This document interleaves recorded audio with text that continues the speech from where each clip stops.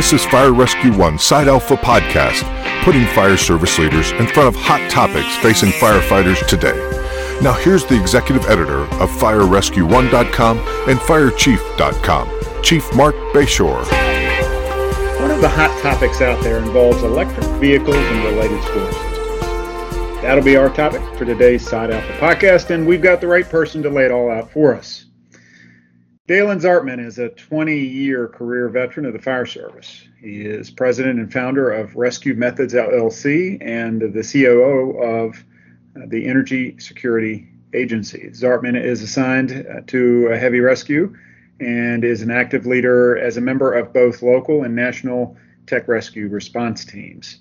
He has delivered fire and technical rescue training courses and services around the globe for the last 15 years. Zartman is also an international leader in the fire-based research, testing, training, and consulting related to energy storage. He serves as a regional training program director and advisory board member of the Bowling Green State University State Fire School, and he also happens to be a Fire Rescue One columnist, covering all things tech rescue. Dalen, welcome to the Side Alpha Podcast.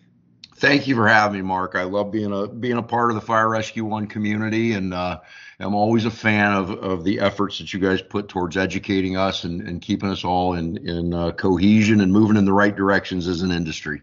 Well, we appreciate you being a part of that and helping us keep that forward motion. You know, recently you wrote a comprehensive article for Fire Rescue One on this specific topic.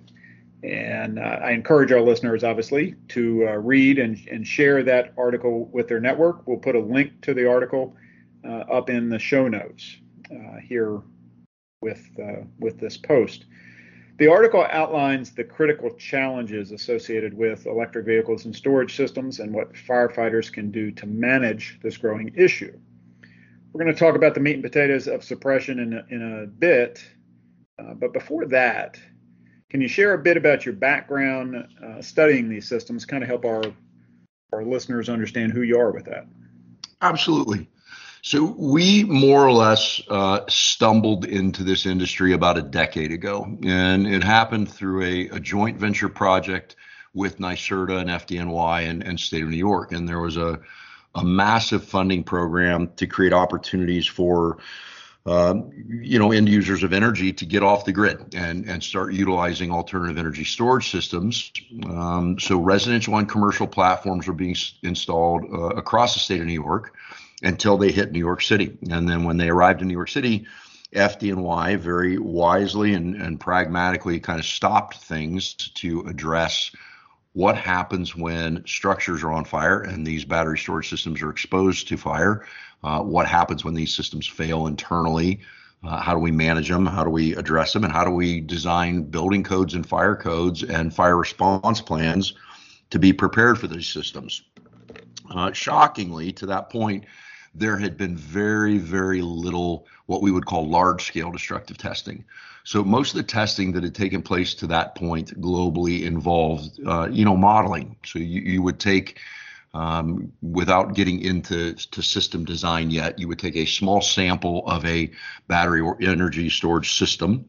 You would critically fail that portion of a system, and then you'd take those results and you would design mathematical modeling based on X factor of 10, 20, 100, 300, whatever the magnitude of the system was, and then you'd have these very, very theoretical results.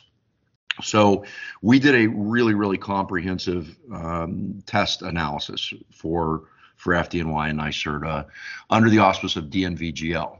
And the results led to building and fire code programming for FDNY, response planning for FDNY, and then it just spun off into where we are at today. You fast forward, a decade now, and we are the world's largest, I would call us comprehensive, large-scale destructive testing lab. So, we're not focused on one manufacturer or one type of battery. We've tested batteries ranging from, transatlantic tankers, massive systems with all kinds of different suppression analysis, to EPA studies and EPRI studies, all the way down to residential systems, commercial systems, and vehicular systems. We shoot them with ballistics, we crush them, we penetrate them, we abuse them electrically by overcharging or thermally abusing them with heat packs and overheating. And then we also have a wide array of external fire propagation studies that we can do where we can generate floor pans of heptane-based fire or propane-based blow torches, all of the above. So it's a firefighter's Disneyland of. I was just going to say this is every firefighter's dream, to be able to destroy stuff, shoot stuff, and do whatever you want with it to come up with a result. So it sounds like some good stuff. Yes, sir. Yeah. So to that point, firefighters are pretty used to straightforward stuff. Put the wet stuff on the red stuff, right? And I think for years we have respected power stations. If we go to traditional power facilities, but batteries is a different and a significant issue. And it doesn't seem that we're paying the same attention. Why is this such a significant issue, and one that firefighters need to pay more attention to? Well, that's a great question, Mark. I think the starting point is to understand the uniqueness of lithium-ion science as an energy storage component. So the first thing is you can't hem it into a box as far as this is a class A, B, C, D type combustible, and these types of techniques and responses and applications work. It is very, very broad. So when you take a lithium ion battery and then you put it into a storage system or storage unit, you end up with everything from electrical hazards to chemical hazards to LEL and LFL off-gassing, VOCs or very toxic atmospheric conditions. And one particular approach isn't going to address it. You have to have a really, really comprehensive understanding of the fuel load to be able to apply the right techniques. And then you've got to add the element of having a pretty significant understanding of the electrical side of the systems as well.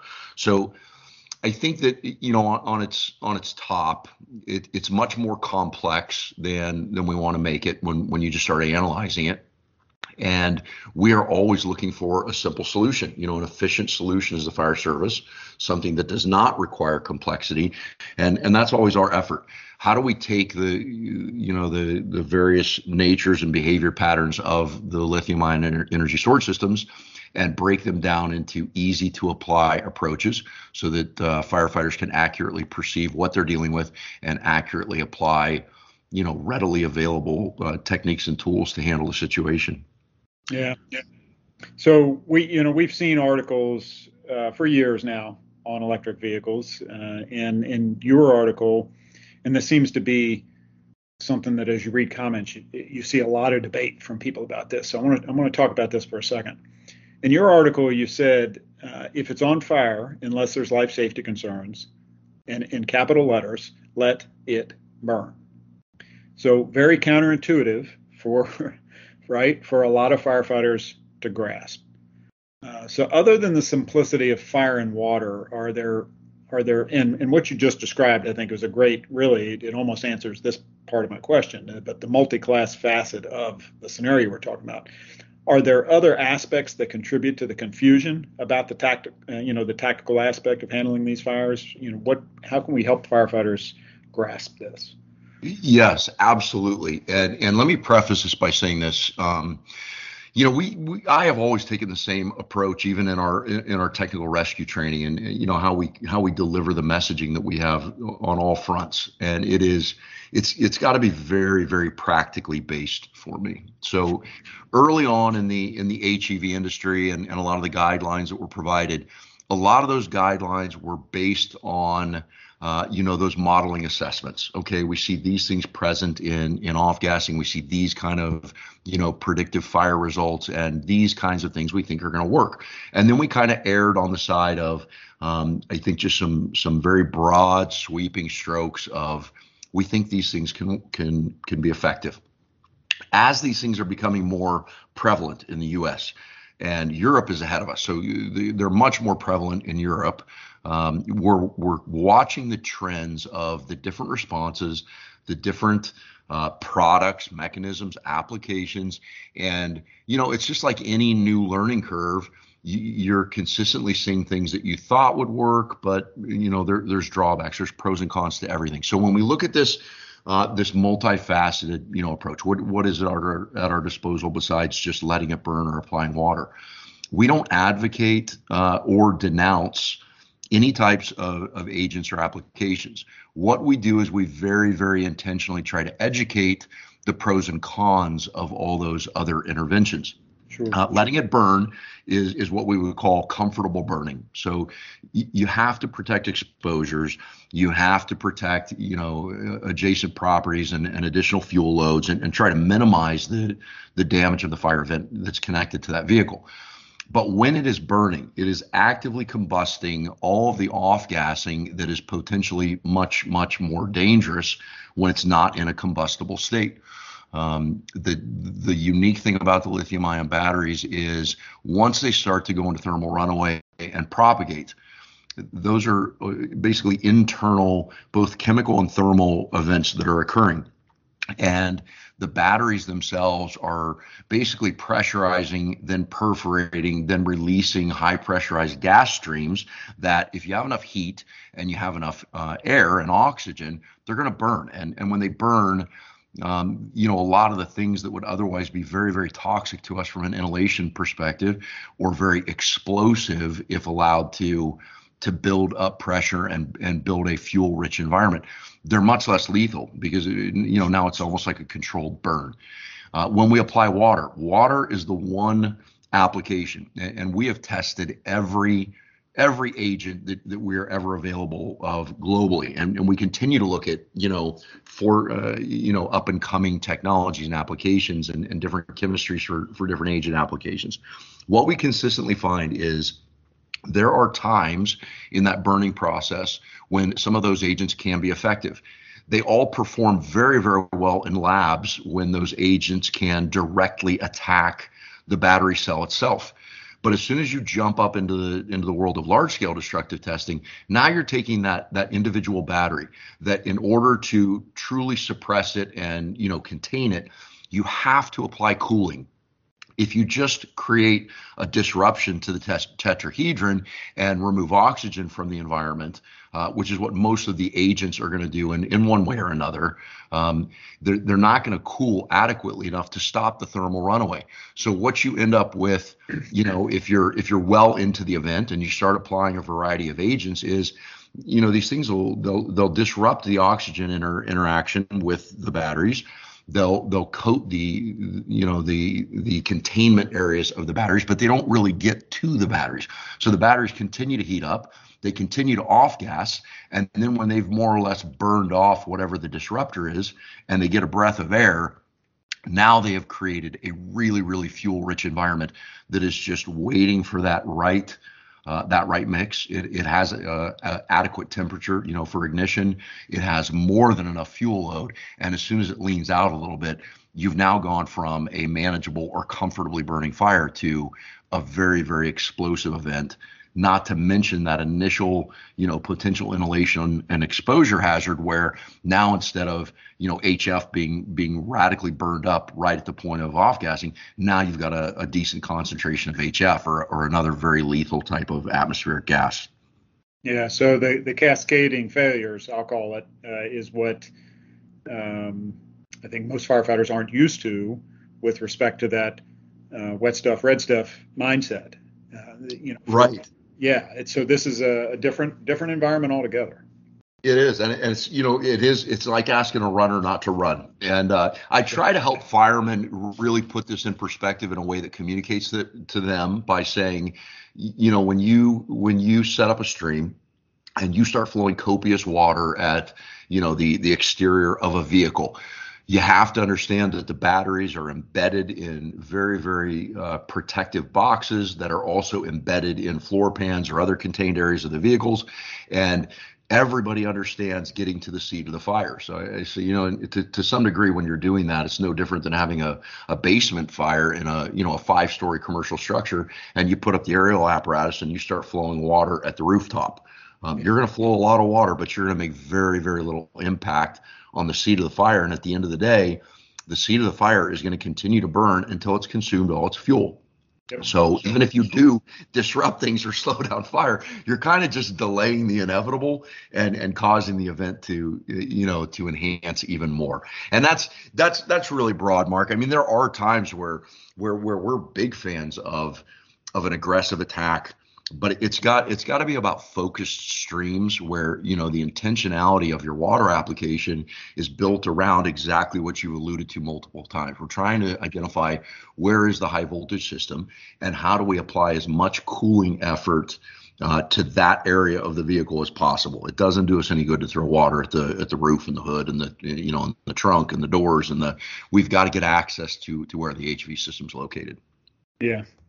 So let's break it down. Maybe if we understand how the systems work, it'll be easier to conceptualize how to attack them. So how about, most specifically what most firefighters are going to run into, the vehicle-mounted electric vehicle batteries.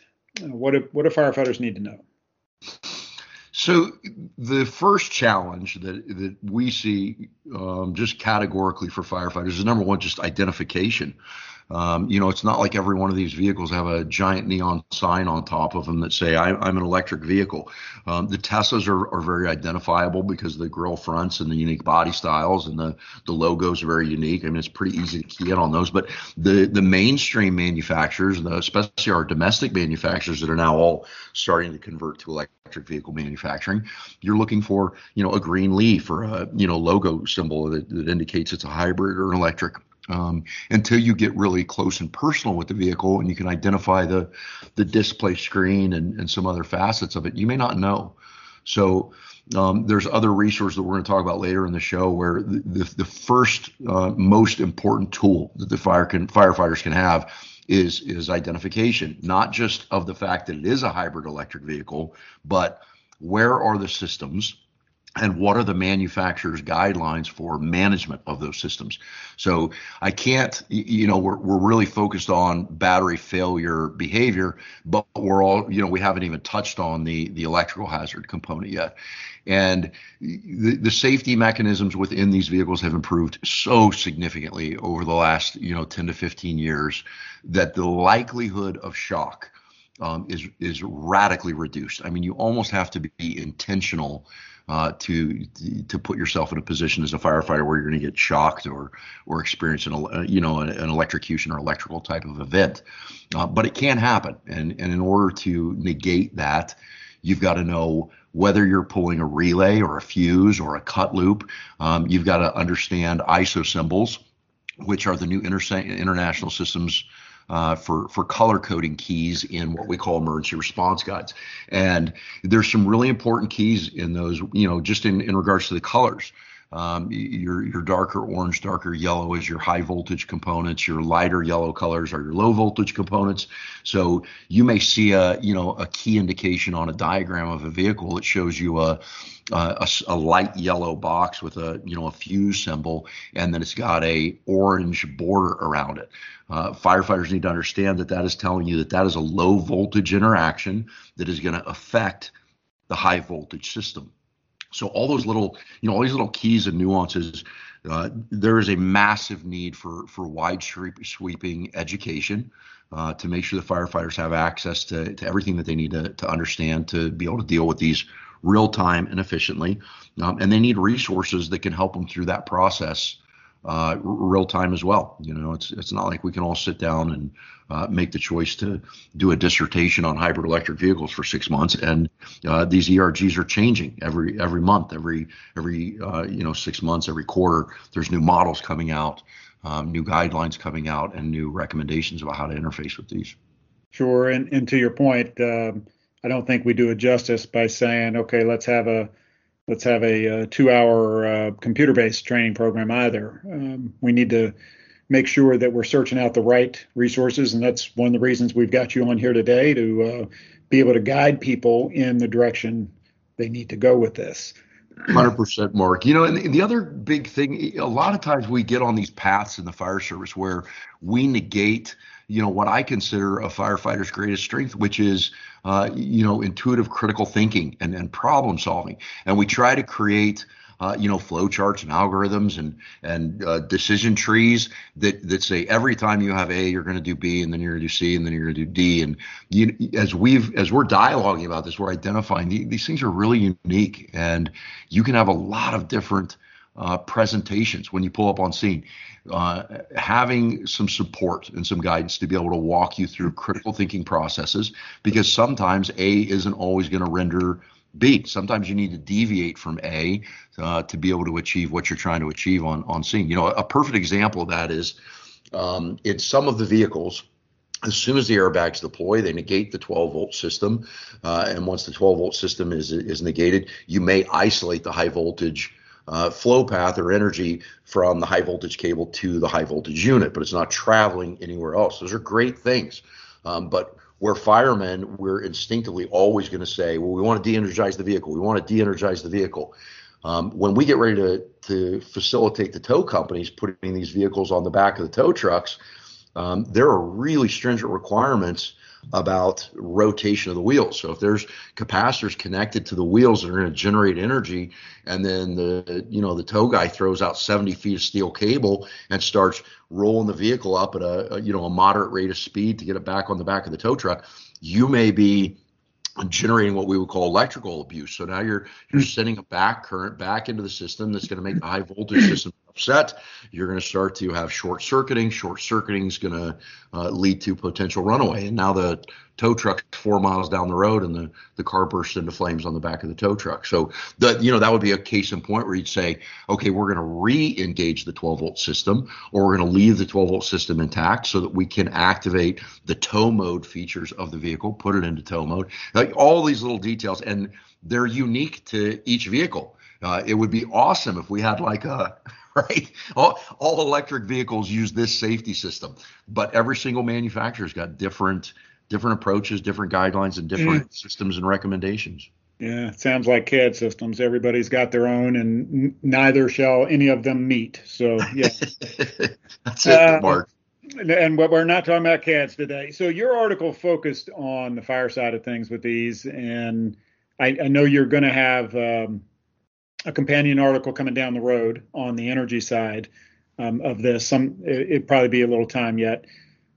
Can we shift for a second, though, to the energy side of it and talk about what's important for firefighters to consider in handling fixed energy storage system facilities, just in general? I know you'll go into it in more detail once you do the article. Yes, sir, absolutely. Much, much, much more complex problem. I mean, when we've got a vehicle, we've got resources that we can gain access to real time and quick time to understand everything we need to know about that system in a snapshot and make some quick decisions. But if you're pulling up on a power plant and you've got 20 Connex containers that are all lithium ion storage systems outside of the substation, and 4 of them are on fire, that is a really, really large scale event that requires a lot of support, a lot of special guidance from both the manufacturers, the installers, the operators of the site, as well as a sister company that we work with and work under for all the battery testing, which is ESRG. Nick Warner is the lead engineer for that group, and they develop emergency response plans for these sites. They can come alongside fire departments, help them map out and plan out their water strategies, all their emergency lines, as well as understand the alarm systems, the suppression systems, so on and so forth. When firefighters are first getting on scene, if they have not been privy to knowing that these fixed systems are in place. Let's take, for example, a residential unit. So let's say you've got just a private property owner, and in their garage, their building code in their state allows them to place a Powerwall type of energy storage system inside the interior of the garage. So you get dispatched on a garage fire. Firefighters show up on scene. First thing to do is to understand what the characteristics are of these. They're going to be unique, in my opinion, compared to normal combustibles and fuel loads.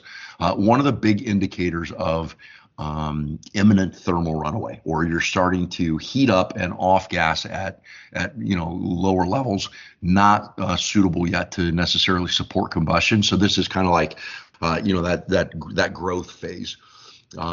Is what we describe as cherry bubblegum. And Tesla came up with coining that term to describe the aroma. What you are smelling in that circumstance is the electrolyte within the lithium ion chemistry.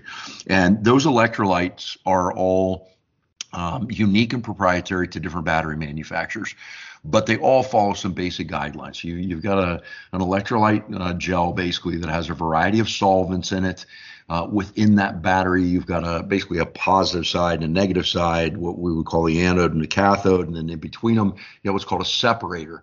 And when you have any type of abuse that occurs to the system, thermal, electrical, or physical, basically, what happens is that separator stops doing its job, and the positive side contacts the negative side, which creates some type of internal short circuit, which then basically starts to heat up that electrolyte.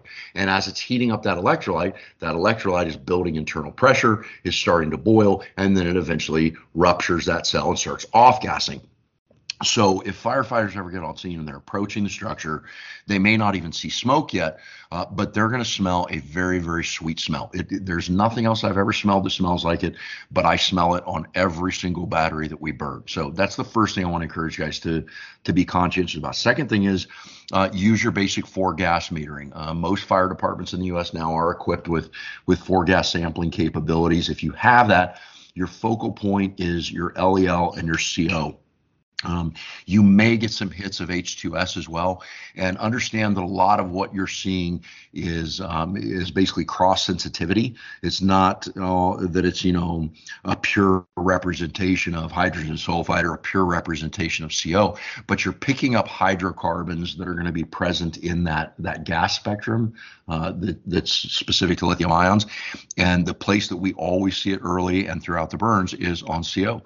So if you're getting a good CO indication, you have a sweet smell, the next thing you want to do is use your thermal imaging camera. If you see any type of box or structure mounted on a back wall, or even all the way up to the substations, you're going to look for hot spots, and you're going to try and identify vapor or gas production. You can really readily see the gas production on these fixed systems even well before they actually ignite and catch on fire. In those early stages when they're off gassing, that's when you need to be the most conscientious, because eventually that gas is going to ignite, and it's usually a very, very pressurized, significant, violent, angry blowtorch that comes out of these fixed systems, and your focal point is going to be protecting exposures until you can apply, a controlled stream towards the interior of the shroud or the housing to be able to get water directly onto the battery cells. Do not, under any circumstances, go into firefighter, salvage and exposure mode where you see a cover on something and you think, well, I'm going to take my Halligan and I'm going to rip this shroud off so that we can get into the seat of the fire. Firefighters have to remember at all times to treat all of these components as energized. And, for basic systems, you're talking thousands of volts of direct current. So guys need to be very, very leery. Even when I'll tell you, Mark, it's interesting, but even when they're degraded, we've done battery tests where the batteries themselves were in more of a polymer or a plastic style case, and you'll have a pile of plastic goo that just looks like a burned up nothing, something that you would never think twice as a firefighter, about going up and displacing it or moving it or prying it away with your Halligan. And I've seen 2 and 3 foot arcs come out of piles of plastic and make their way to hand tools. So guys have to be very, very careful about remembering, even in a fully burned up system, you can still have very, very intact cells, both in vehicles and in commercial and residential structure systems that still have a high state of charge and a lot of stranded energy on them. The last thing I want to encourage firefighters to understand they've got to read differently is the smoke. So we are very used to, our VVDC, our volume, velocity, density, color progression as we look at smoke to determine that carbon imprint. When it starts getting dark and black and really, really fueled up, and then we start to develop pressure behind it, those are our points of concern. That's when we're always like, oh, I think a flame over, a flash over, a smoke explosion is imminent. It is almost the exact opposite with lithium-ion battery systems. So the smoke production that comes out of these is very, very hydrogen rich. So you have a very, very flammable gas concentration. You have a ton of CO in it, but it's typically very white or very light gray in color. So you'll get very, very dense clouds. And what you're seeing is more a gas cloud than it is, what we would discern as a traditional smoke pattern. So I probably got long-winded there, but I think those are the key things that I'd really want to encourage guys to be on the lookout for. Good stuff. In your article, you mentioned, in your article, in the introduction, we talked about you being the COO of the Energy Security Agency, and then you mentioned both in the article and here the Energy Safety Response Group, the ESRG. Can you talk to us about, just for a couple minutes, about the Energy Security Agency specifically as a 24/7 asset that you mentioned in the article for responders? And I want to give this phone number. It's 855-ESA-SAFE. It's 855-372-7233 as a 24/7 resource for firefighters who may come across something in this electric vehicle battery environment that they need help with. So for our listeners' edification, can you kind of explain the ESA and how they can help? Absolutely, Mark. Our initial focal point with ESA was to support tow and recovery operators. They are the least, they have the less tools at their disposal to be able to interact with these vehicles, and they're the ones that are getting them after they've been on fire and after they've collided and so on and so forth. But as we develop this and having lots of interactions with the Department of Energy and NTSB and SAE and NFPA, and trying to figure out, well, how do we bridge the gap with education and equipping for the fire service as well? We've all kind of picked running lanes to help support one another to make sure we're attacking this. So our role in that mechanism for first responders is to try and provide immediately accessible real-time guidance. So behind the scenes, we've got a dispatch center or a call center that's staffed 24 hours a day, 7 days a week, 365 days a year by all career rescue specialists that are all safety and battery people that work with me out at the battery site. So these guys and gals have all seen tons of battery fires and suppressed tons of battery fires and extinguished tons of battery fires. And we spend a lot of training time with the manufacturers. So we do a lot of internal in-services with the engineers from the different vehicle manufacturers to make sure that we are really dialed in on their systems and their expectations and their needs and recommendations for safe handling. Firefighters can call us anytime they have an event, from something completely minor, just to ask us how do I de-energize this thing? Or, I got a tow guy that wants to know how to, put it into tow mode. We're there for that call, all the way up to a 5-car pile up on the interstate that has 2 Teslas involved, or a new commercial electric charter bus. So we have additional all of the reference guide materials, the engineering charts, all of the diagrams about locations and protocols from the manufacturers. We also have those all installed in our response database. So anytime anyone calls in, that active firefighter on the other side of the line that's functioning as a risk agent is going to be looking at all that stuff and giving firefighters real-time guidance. I like to call us the poison control of hybrid cars. Yeah, so, I was just thinking the same thing. Yeah, and we're not going out on a limb and creating our own standards. What we have done is compiled all the federal consensus standards, which there's 2 great new standards out there from NTSB and SAE, and they both apply to first responders and tow and recovery professionals. And in both of those standards, we came about because both those standards actually advocate that it is essential and necessary for anyone interacting with a hybrid electric vehicle that's incurred, any one of those 3 types of abuse we talked about, that they undergo a risk assessment with a specialist. So we're trying to provide both of those mechanisms, a risk assessment with a specialist. The other key piece is, when we go to structure fires, as firefighters, we never leave an incident, situation contained and off we go. We never pass off a structure back to the residents if it's not in a safe state. And one of the massive problems that we've been having in the U.S. is vehicles that have had a collision or heavy doses of suppression or been submerged or had, a moderate to minor fire event. And then we call these tow guys and we're pressing them as fire and law enforcement to get it off the roadway.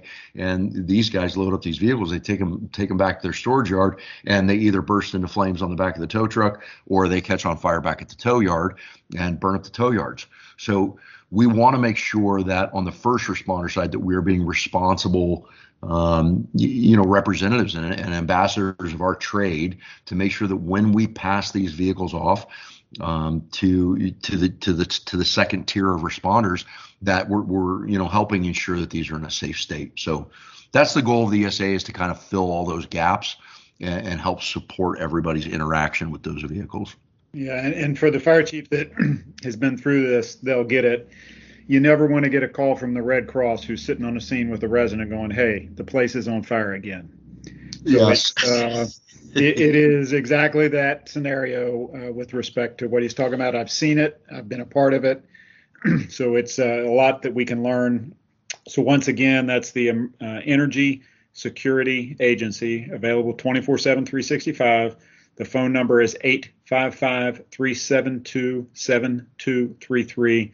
It's 855-ESA-SAFE. And we'll have that up in our show notes so that, and it's in the article that Dalen had written previously. So we'll have that up there, though, so they can avail themselves of that.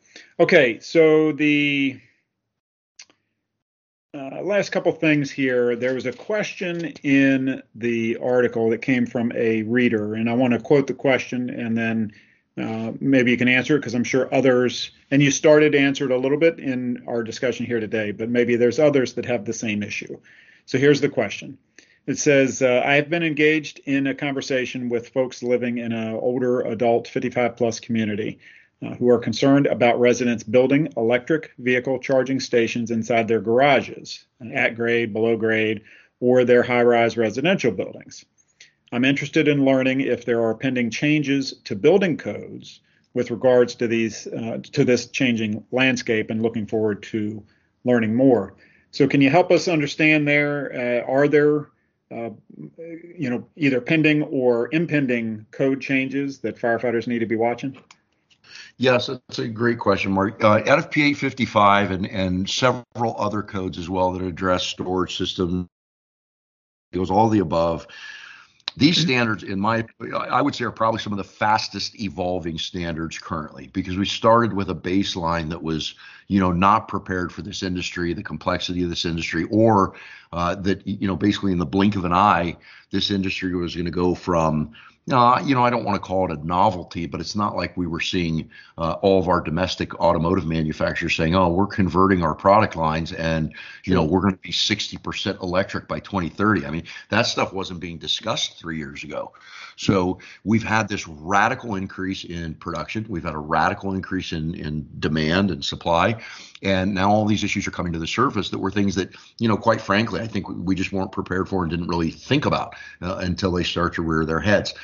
The building code and fire code support for a lot of these things, it's chasing right now, right? It's chasing these issues as they become apparent.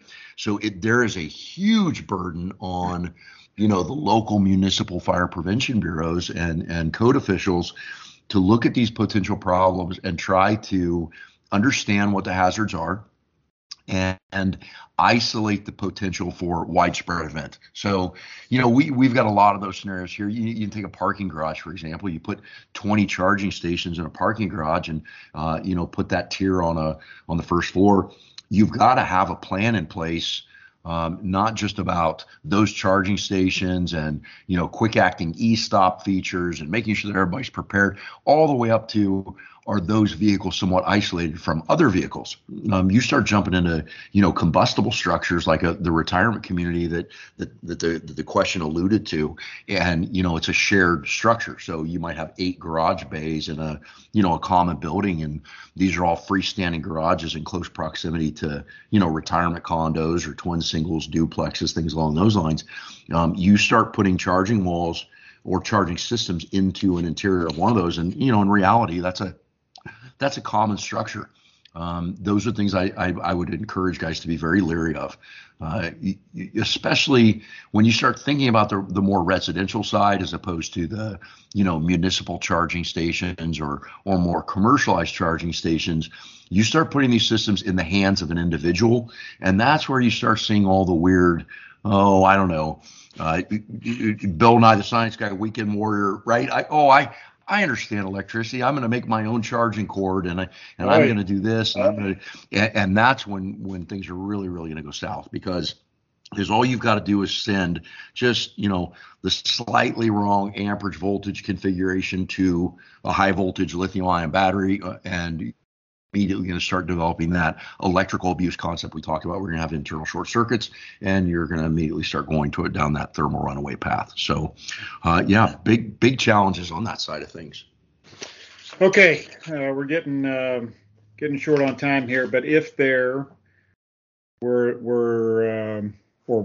there was one thing, a single takeaway about managing electric vehicles or ESS systems for our firefighters, what would you leave them with? What would that one thing be? I think it is hard for us not to want to be independent minded. It's sometimes it's tough for firefighters to reach out for help. And I love the concept of the poison control, because we're all very comfortable doing that, as paramedics and first responders and firefighters. I would really encourage all my brothers and sisters in the fire service to understand, the mechanism and the purity behind Energy Security Agency. It is the same concept, and none of us are going to have, the volume of exposure and time on nozzle and time with tools and time with batteries to be able to say, man, I have totally got this thing in the bag. I know everything from A to Z about every manufacturer, every car, and every battery. And I would just encourage everyone in the fire service, be quick and be very, very comfortable about reaching out for help, getting the guidance and support you need, studying on your own, even aside from things, research ERGs and reach out to your local manufacturers. And we're really, really big believers in training as well. So reach out to us, contact us. We'll come out and do in-services, and we can do Zoom talks, and whatever structure is needed in today's era of training. There are a lot of different platforms and ways to help educate and help make sure that resources at their fingertips. Don't get stuck in a position where you feel your back's against the wall and you've got to apply what you think you know how to apply, and it's not working. And next thing you know, you've made a situation much larger and much more lethal than it needed to be. So yeah, get help and get resources early. Okay. Anything else you want to leave our listeners with, Dalen? No, just the future upcoming things. We are going to do I am going to do another Fire Rescue One follow-up piece on this, which is going to deal with. I'll just kind of wet your whistles a little bit as listeners. The post-incident challenges. What do you do when you've had a Tesla event and the floor pan's been ruptured or breached, and you've got 422 battery cells laying all over the interstate or in the grass? Or how do you handle those cells? What do you do with them? Who do you call? What does the EPA want you to do if you float a bunch of water? What can you expect about contamination values and containment, and all of those unique challenges? That's what we're going to hone in on the next article here. And then we'll do a more delayed follow-up that we alluded to now. It's going to get much more in depth on fixed energy storage systems. Okay, good stuff. I appreciate your time today. We have been talking with Dalen Zartman about electrical vehicles and the energy systems. In recap, there's a lot that we talked about today, so I'm not going to do a full recap like I normally do, but I do want to hit a couple particular points that we talked about. And one is that as firefighters look at these types of fires, thinking of them as multi-class firefighting scenarios as opposed to the typical Class A, Class B, Class C, that they would normally be classifying. These are multi-class fires, and the firefighting and tactical considerations for that therefore become much more complicated than they are used to. And you end up with cascading failures of systems. So you have to think of these things as multi-class firefighting, I'll say, quote unquote, opportunities. Next was the let it burn in a comfortable burning state versus the intentionality of your attack with controlled streams. Something that has to be practiced, has to be learned and practiced, and certainly that Dalen can help out with, and other training programs can help out with. Then we talked about pre-planning. Even though we didn't specifically use the word, that's really what we're talking about, is pre-planning for these systems. And the cherry bubblegum smell, when you smell that, you've got a problem. The use of four-gas metering and understanding where all of these systems are, about treating all of these as energized electrical systems when we're talking about the actual storage facilities. And then an interesting piece about reading smoke, very counterintuitive to the carbon-based smoke reading programs that most people have been through. Reading smoke for these electrical system fires is a completely different paradigm. Then we talked a little bit about code development with NFPA 55 and other codes that are out there that are evolving very quickly as this industry continues to evolve at a rapid pace, much more rapidly than we're going to cover in one podcast or that we're going to be able to stay on top of by reading an article. We need to stay on top of this constantly.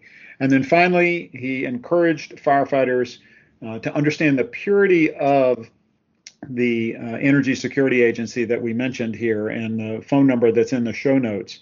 And to use that resource, to understand the availability of that resource and use that resource just as comfortably as you have been for years with the Poison Control Center. Same concept, same thing, something we need to make sure that we're embracing.